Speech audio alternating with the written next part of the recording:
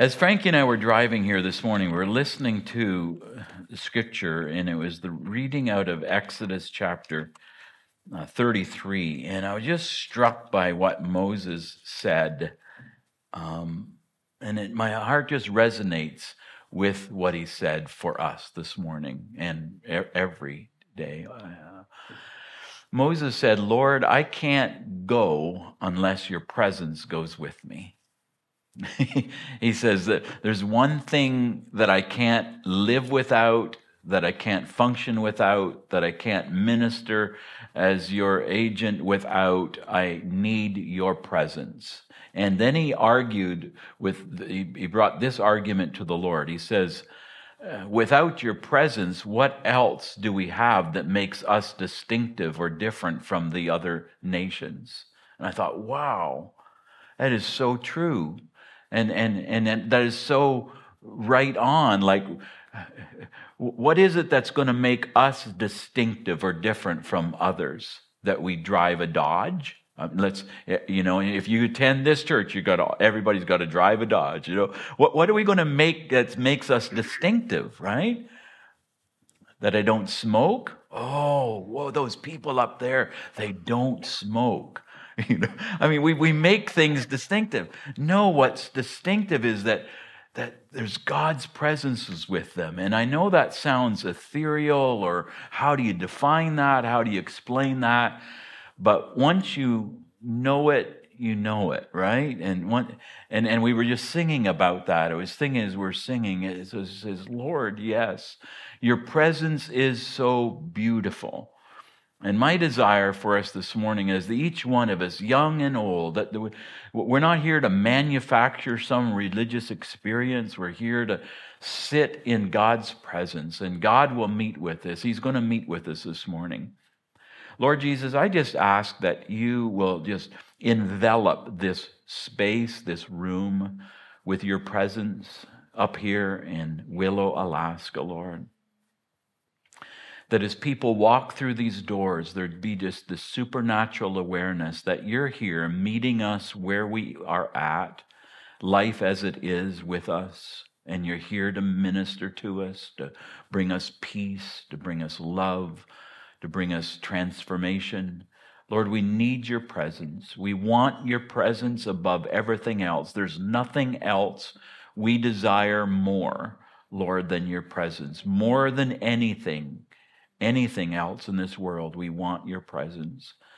Your presence is so indispensable, Father. We live to walk with you.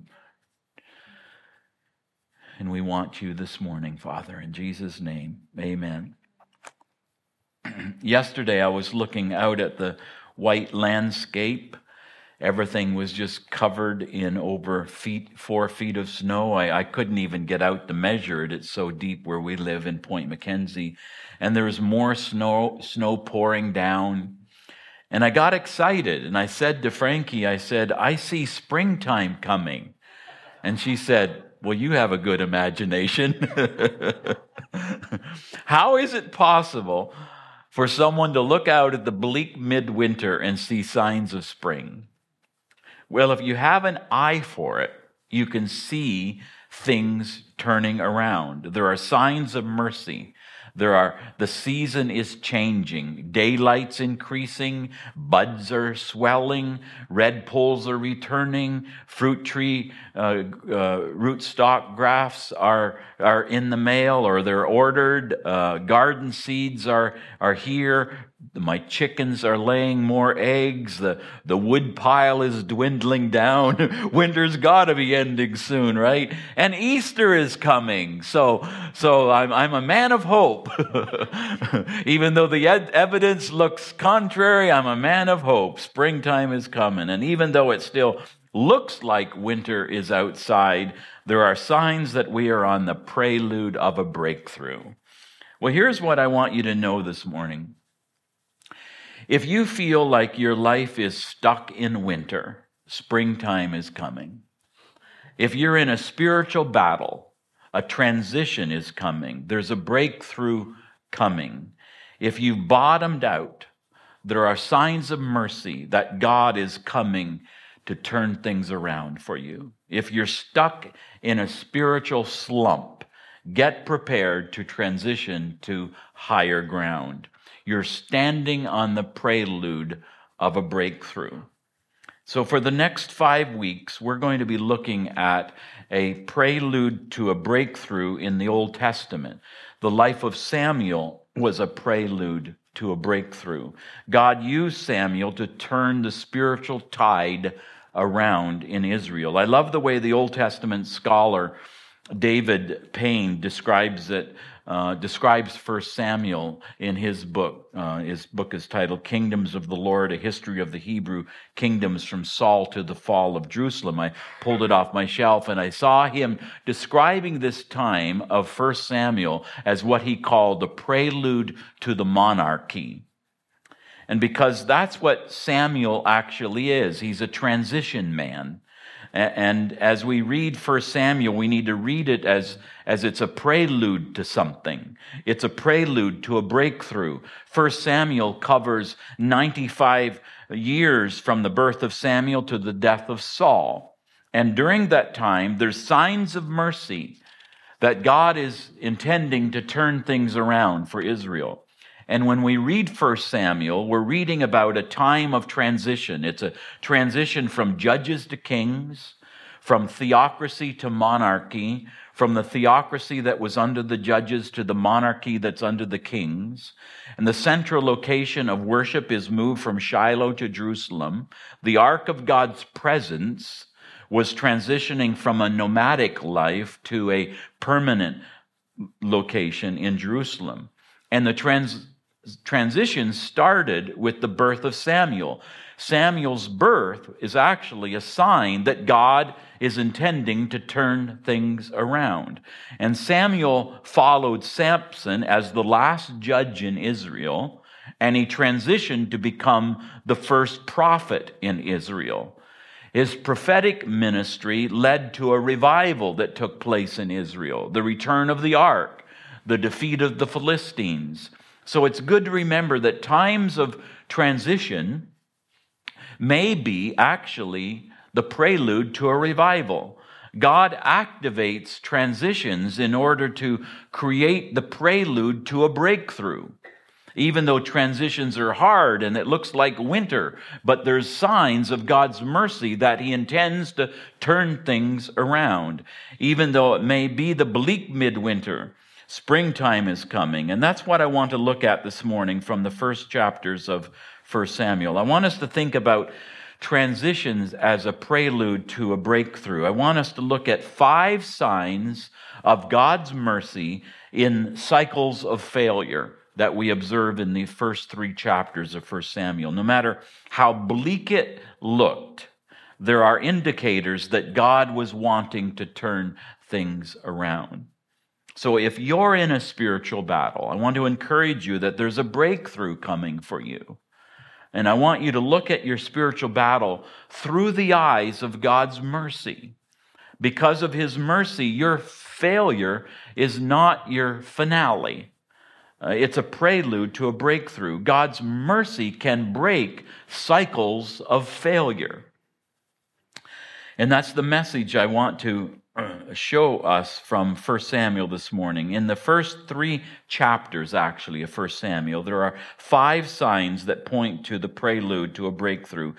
And the first sign is the mercy of God, God's mercy. When you see God beginning to show mercy, you are in the prelude to a breakthrough.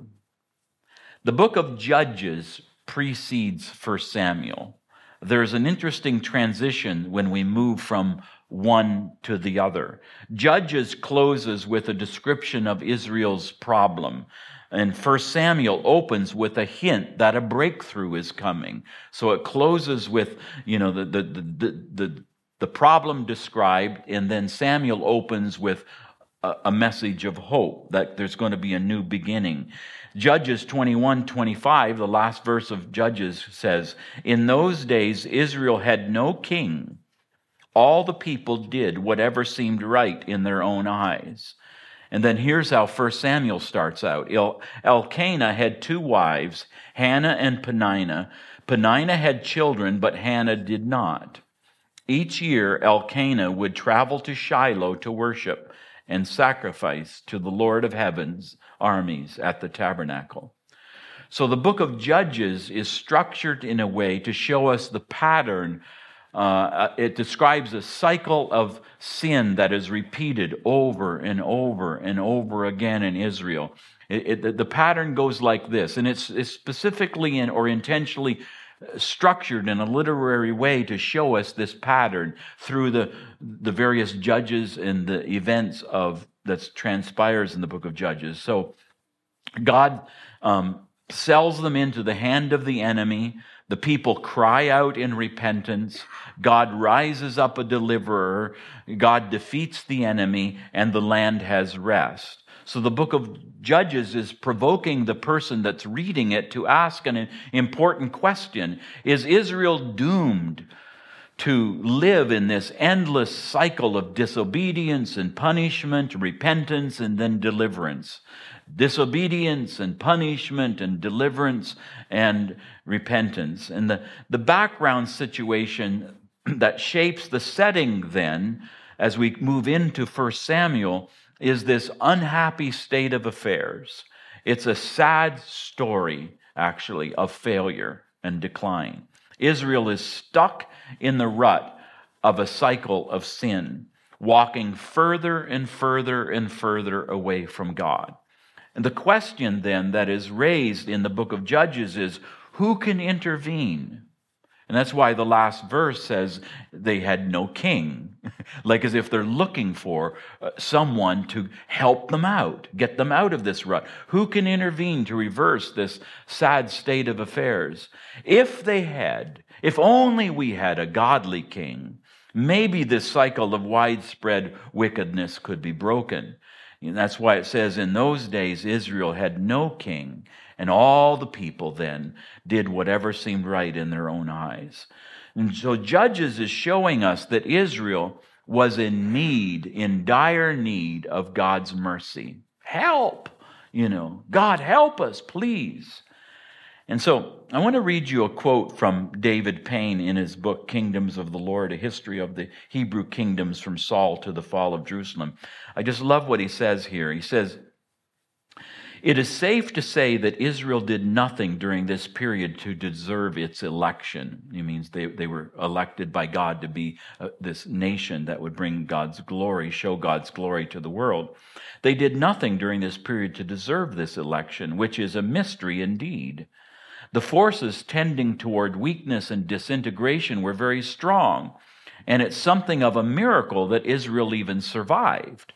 Yet Israel did survive, and not long after her lowest ebb became for a short while the strongest nation in the Near East. How is this to be explained? Did a military genius arrive from somewhere and change the whole pattern of history? Did a group of fanatics, patriotic or religious, get control of the nation's affairs? The salvation of Israel was due to the fact that God raised up men and clothed them with his Spirit. He and he alone was the real deliverer of Israel. The problem that is described there at the close of the book of Judges then brings us to the beginning of 1 Samuel with the obvious solution: only God's mercy can break this cycle of failure. So this sets up another question. Will God turn things around?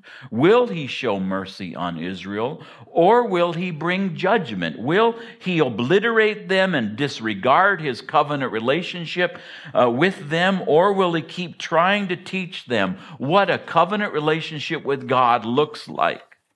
So the book of 1 Samuel then answers that question with 4 stories in the first 3 chapters. It opens with 4 stories that show people in need of mercy. There's a story of a barren womb. Hannah was childless. There's a story of a corrupt clergy.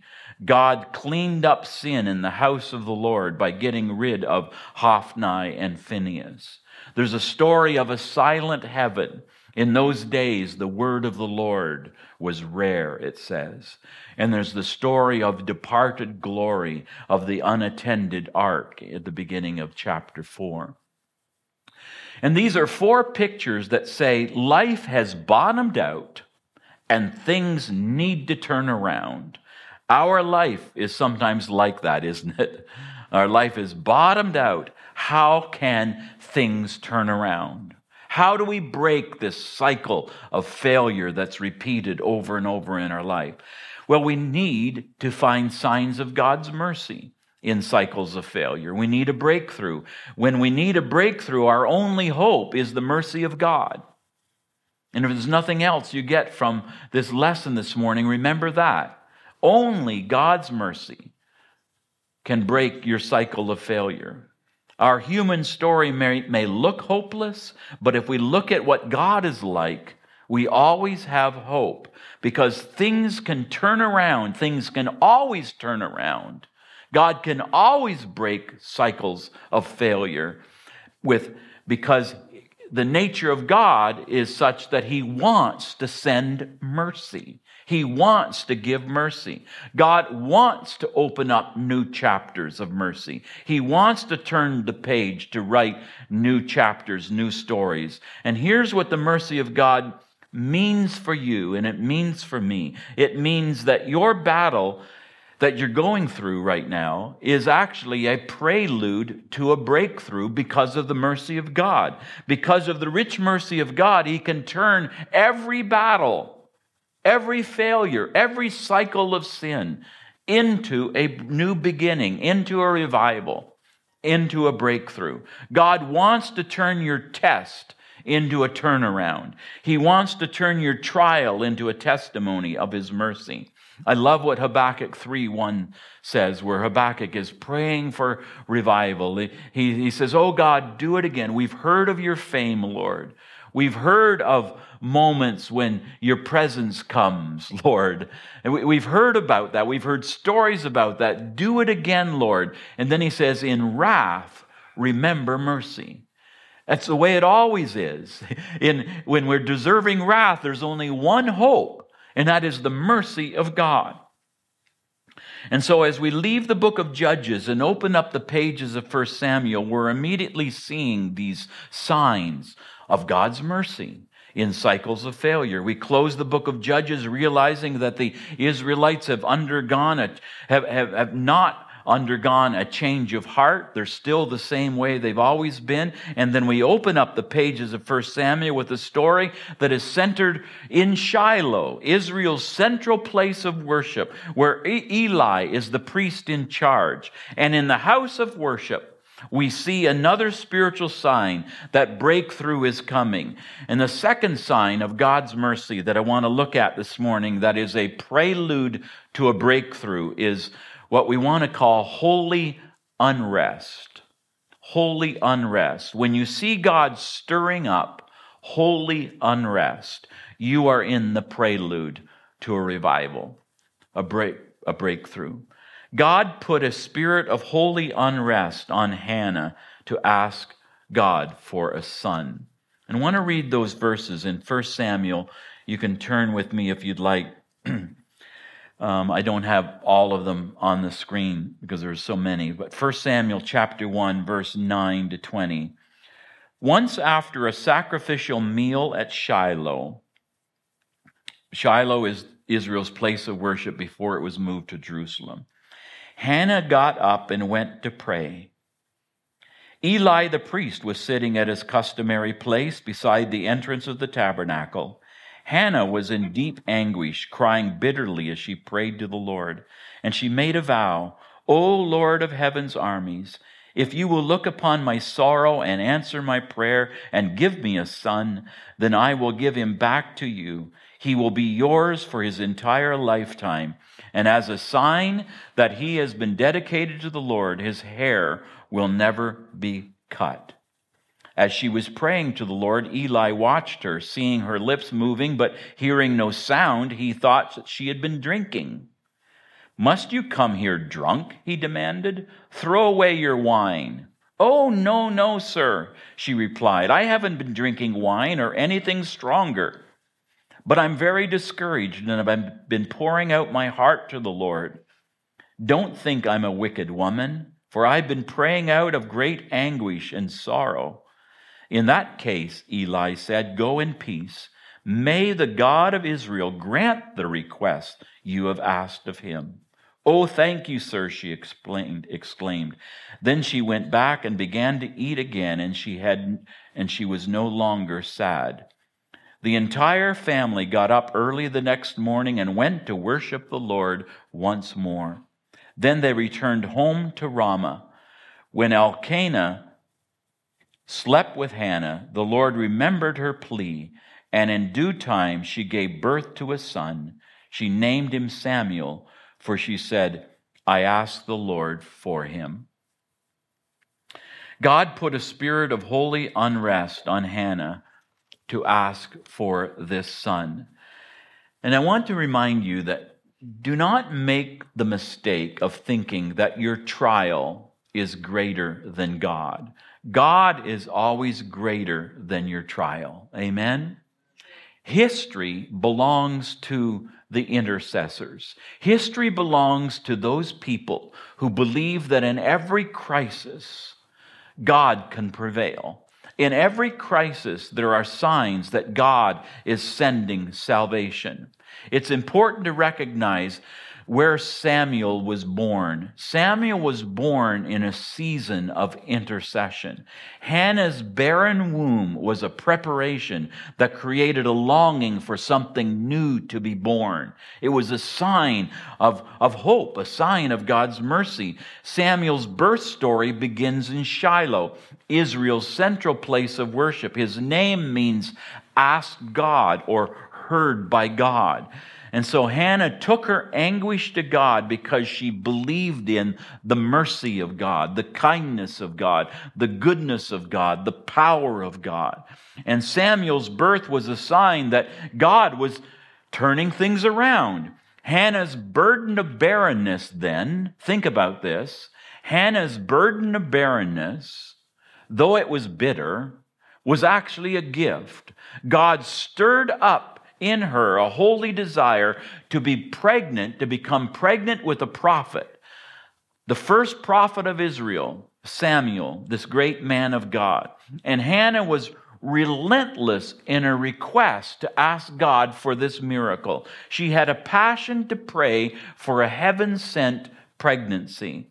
Maybe Hannah didn't know exactly what power was compelling her into this intense intercession. Maybe she didn't know where she was getting this desire for a son. But God was stirring up her heart to pray for this prophet. And this pregnancy she was praying for was huge. It was big. It was a sign that God was wanting to turn things around in Israel. The Holy Spirit wanted to make her pregnant with a prophet who would turn things around. So God put the spirit of intercession on Hannah. She was given the spirit of intercession in order to usher in a new season of intervention. I was looking Friday for a recipe to try and cook for a meal for when Frankie got home from school. And I was looking in our old family cookbook where my father wrote out, before he passed away, he wrote out all of my mom's recipes and put it in a little notebook and gave it to all of us kids. And it's kind of cool. And at the bottom of every page where there's recipes, he would write a quote or a poem or a line or something. I don't know where he got all of them, but my father was very good with he worked in the aluminum plant all of his life, but he wasn't a minister, but he was a great man of God. And he'd always drop a saying, he had these pithy sayings. And here's the saying on the recipe that I worked on. I tried to do this thing. It was like mush, but it's still, here's what my father wrote in the family recipe book. He said, "Turn your care into prayer, and God will turn midnight into music." That's the lesson of Hannah right there, right? Turn your care into prayer, and God will turn midnight into music. I love that. Whenever God shows you something that needs to change, It's a sign that he wants to turn things around, and he's asking you to pray about it. And whenever you sense that restlessness, that things aren't right in our world, then it's a call that you need to listen to. It's a call to intercession. It's a call to pray about it. God is stirring up this spirit of prayer or intercession in you. And there are two dangers, actually, that we can fall into when God gives us this spirit of holy unrest. There's the danger of developing a critical spirit that we need to guard against, because God doesn't show you things that need changing in order to go around complaining about them and blaming others, right? God doesn't give us this spirit of holy unrest to develop a critical spirit. He gives us holy unrest to call us to intercession. It's a sign that he wants to turn things around. So go to him in faith and confidence that he is the one. He is the God of mercy, and our only hope is the mercy of God. And so there's the danger of this holy unrest becoming a critical spirit, but on the other hand, there's another danger of it becoming just indifference. Hannah didn't allow herself to become just indifferent to this holy unrest. She didn't live in denial about it. She didn't cast it off. She didn't turn a blind eye to it. She didn't accept the wrong to be, oh, well, this is just normal. This is just the way it is. She didn't just capitulate to it. She didn't just settle for the status quo. She leaned into it, that God was giving her holy unrest. And she said, that's a sign of God's mercy. When God gives us holy unrest, it's a sign he wants to change something. Amen? And so when you see God stirring up holy unrest, we're seeing this move of God to bring divine intervention because of his mercy, that we're living in the prelude to a breakthrough. The third sign that we are in a prelude to a breakthrough or a prelude to revival is exposure of sin. And there's this other story that shows up at the beginning of 1 Samuel that about Hophni and Phinehas, and they appear in the story as another example of a prelude to a breakthrough, actually, when you think about it.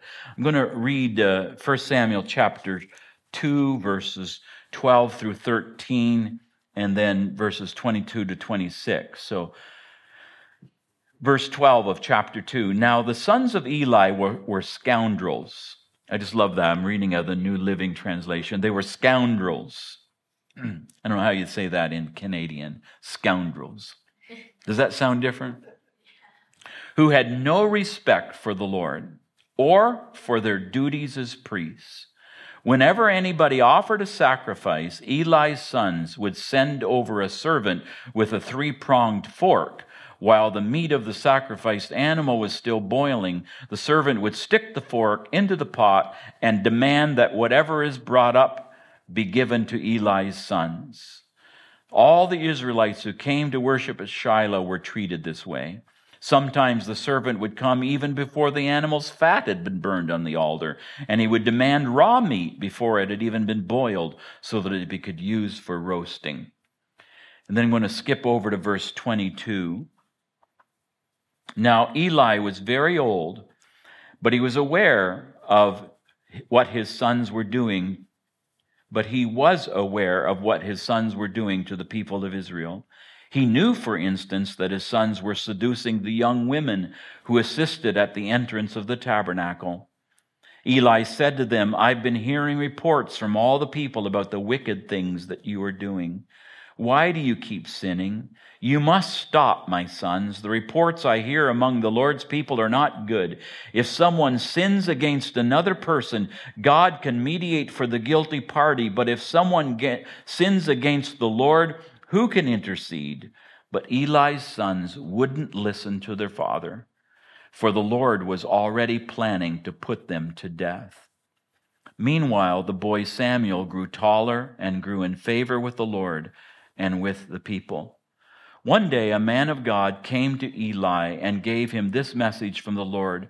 I revealed myself to your ancestors when they were Pharaoh's slaves in Egypt. I chose your ancestor Aaron from among all the tribes of Israel to be my priest, to offer sacrifices on my altar, to burn incense, and to wear the priestly vest as he served me. and I assigned the sacrificial offerings to you priests. So why do you scorn my sacrifices and offerings? Why do you give your sons more honor than you give me? For you and they have become fat from the best offerings of my people Israel. Therefore the Lord, the God of Israel, says, I promise that your branch of the tribe of Levi would always be my priests. But I will honor those who honor me, and I will despise those who think lightly of me. The time is coming when I will put an end to your family, so it will no longer serve as my priests. All the members of your family will die before their time. None will reach old age.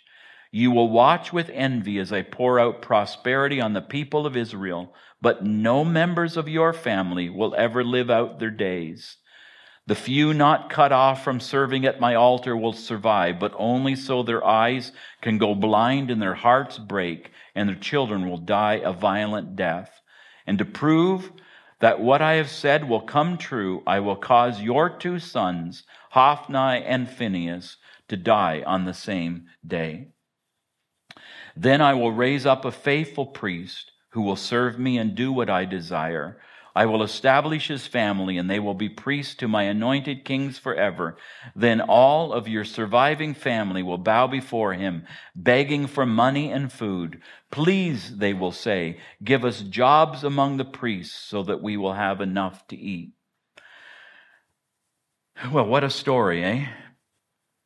The point is that when you see God exposing sin and corruption in the house of worship, you are seeing signs of mercy.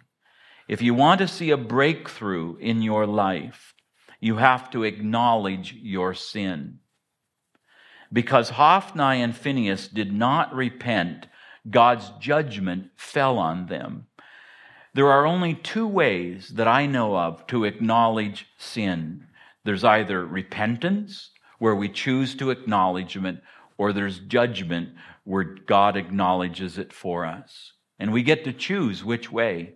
We can choose to acknowledge our sin through repenting of it, or not repenting of it and coming under the judgment of God.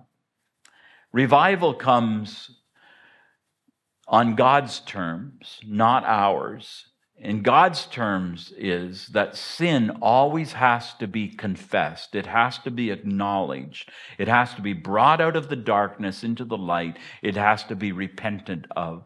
That's why the very first word that Jesus gave in the first sermon he ever preached was the word repent. It meant turn around, change your mind, just acknowledge your need of me, your need of my mercy. Because God will not allow sin to be hidden, to be swept under the rug. God resists the proud, but he gives grace to the humble. When God exposes your sin, it's a good thing. It's a good thing. Repentance is a good thing. It's a sign of God's mercy. God gives us a way to not come under judgment. He's bringing us into the prelude of a breakthrough. And this is the sign that God is at work in our world. If you study the histories of revival, one of the signs that God is moving and God is at work is always this consciousness of sin and this acknowledgement, this repentance of sin. It cannot be swept under the rug. So when God's at work, bringing exposure to sin, it's a good thing, amen? In my life, in your life. The fourth sign that we see here in 1 Samuel that's a prelude to revival is a hunger to abide in the presence of God, a hunger for holiness. The second chapter of 1 Samuel just has this obvious pattern that stood out to me as I was reading it, as it tells the story of why God is sending judgment to Eli's sons, Hophni and Phinehas. It repeatedly is interjecting something, just interjecting a little line about Samuel. It gives this, I counted 7 short little snippets of information about Samuel. In verse 11, it says, Then Elkanah returned home to Ramah without Samuel, and the boy served the Lord by assisting Eli the priest. Verse 18, but Samuel, though he was only a boy, served the Lord. Verse 21, the last part of the verse says, Meanwhile, Samuel grew up in the presence of the Lord. Verse 26, another meanwhile, like he's telling a story, but then he interjects this little snippet about Samuel. Meanwhile, there's this other guy, it may look bleak, the situation may look dark, there's a lot of sin going on, but meanwhile, don't forget, there's something else. There's a sign of mercy. I have a man I'm preparing. Meanwhile, there's Samuel. The boy Samuel grew taller and grew in favor with the Lord and with the people. And verse 35, then I will raise up a faithful priest who will serve me and do what I desire. And then 3 verse 1, another meanwhile. Meanwhile, the boy Samuel served the Lord by assisting Eli. Did you catch the significance, particularly that statement in verse 21 where it says, meanwhile, Samuel grew up where? In the presence of the Lord. Where did he grow up?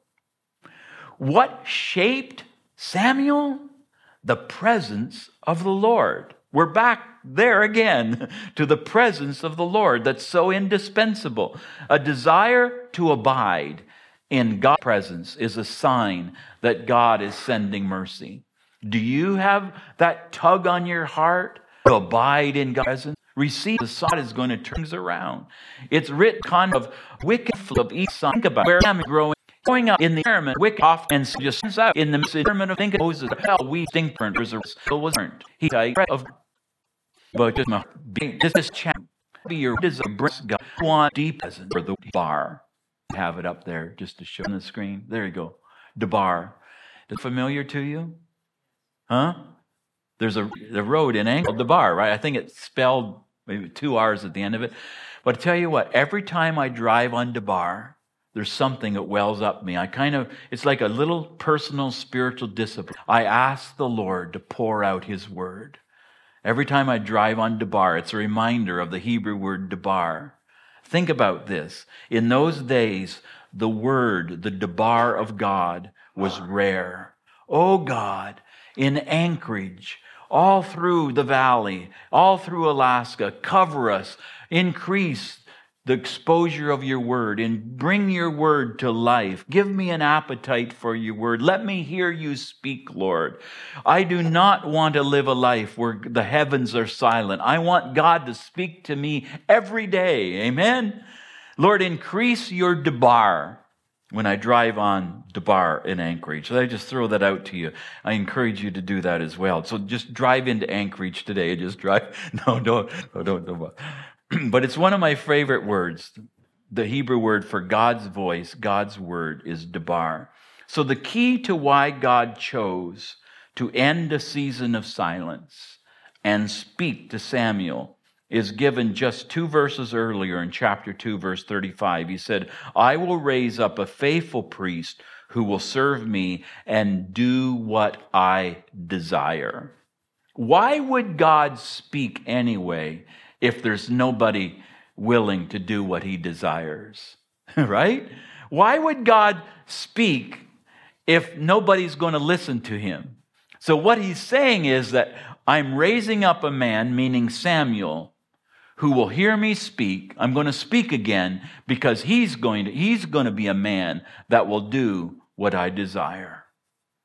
What an attribute of a person for God to say that about someone. May that be said about you and I, that we do what God wants, that our passion is to know what's on God's heart. Not that we bring our agenda always to God, but we come to God in prayer and say, Lord, what is on your heart? Before you pray, say, Lord, how do you want me to pray? How do you want me to pray about this situation? What are you thinking, Lord? Don't you think God would love it to hear us say, Lord, what is on your mind? Frankie has this tendency to say to me once in a while, because I'm quiet, she says, a penny for your thoughts. A penny for your thoughts, right? But that's what God wants us. Lord, a penny for your thoughts. Lord, speak to me. I want to hear, I want to know your heart because I want to do what you desire. God reserves his word for people who are willing to do what he desires. He won't speak until someone is willing to listen. And he called Samuel 4 times until Samuel recognized that it was God that was speaking. And then the chapter closes with a statement that says that Samuel had this deep reverence for the word of God. He refused to mishandle it, and he was faithful to deliver it without fear. You can read the story there. But Samuel's life was changed forever by the word of God. And from now on, wherever he went, he was on an errand for God to deliver the word of God. He was a prophet. And you can't be a prophet unless you are willing to do what is on God's heart, to say what is on God's heart, not your own agenda. Hophni and Phinehas had their own agenda, but Samuel was a man that God could trust because he was going to be conscientious about what was on God's heart. And Samuel was desperate to deliver God's debar. He was desperate to know the heart of God. He cared more for the debar of God than anything else. So God will turn things around when he finds someone who is willing to listen to his heart. Would that be you? Would that be me? God won't speak until he finds children who are willing to listen. God won't turn things around until we're willing to be awakened by the call of God, interrupted by the call of God. Man shall not live by bread alone, Jesus said, but by every word that proceeds from the mouth of the Lord. And the heavens will be silent until we're willing to listen. Well, that's the prelude to a breakthrough, the beginning of 1 Samuel. 5 signs that were in the prelude to revival. I was sharing with the staff at the beginning of the service about that a revival, there's been reports of revival that is breaking out in Kentucky at Asbury Seminary, Asbury University. And it's just wonderful to read the reports. Apparently it started Tuesday morning in chapel service there. And there's been a service that's been ongoing 24 hours, day and night since Tuesday. And I just want to get on a plane and go down there, just to get this sense of God's presence, just to sit in his presence. The reports that I'm reading about it are just so amazing, that how God's presence is there and people are coming in and out and being touched by the presence of God. Buses are getting filled from students from other campuses around the United States and coming there. And the chapel is filled. I see picture after picture that they're posting. The chapel is filled. And at the front of the chapel there at Asbury Seminary are the words, "Holiness unto the Lord." It's the third time God sent a revival to that campus, back in the 1950s and the 1970s, and now again in 2023. My prayer is that God will fan that flame, and it will continue on, and it will spread all across America and up here and touch us in Alaska. Amen. Lord Jesus, we're hungry. We're hungry to see you move in a way that repairs what is broken. Lord, we lean into your mercy today because there's no other solution. There's no other remedy. There's no other way in which we can break that cycle of sin, Lord, without your mercy. And we want your presence, Lord. Your presence is our only answer. We want your holiness. We want your word. We want your hunger. We invite you, Lord, to shape us into the person that desires to do what you want of us, Lord. We even give you permission, Father, to expose our sin.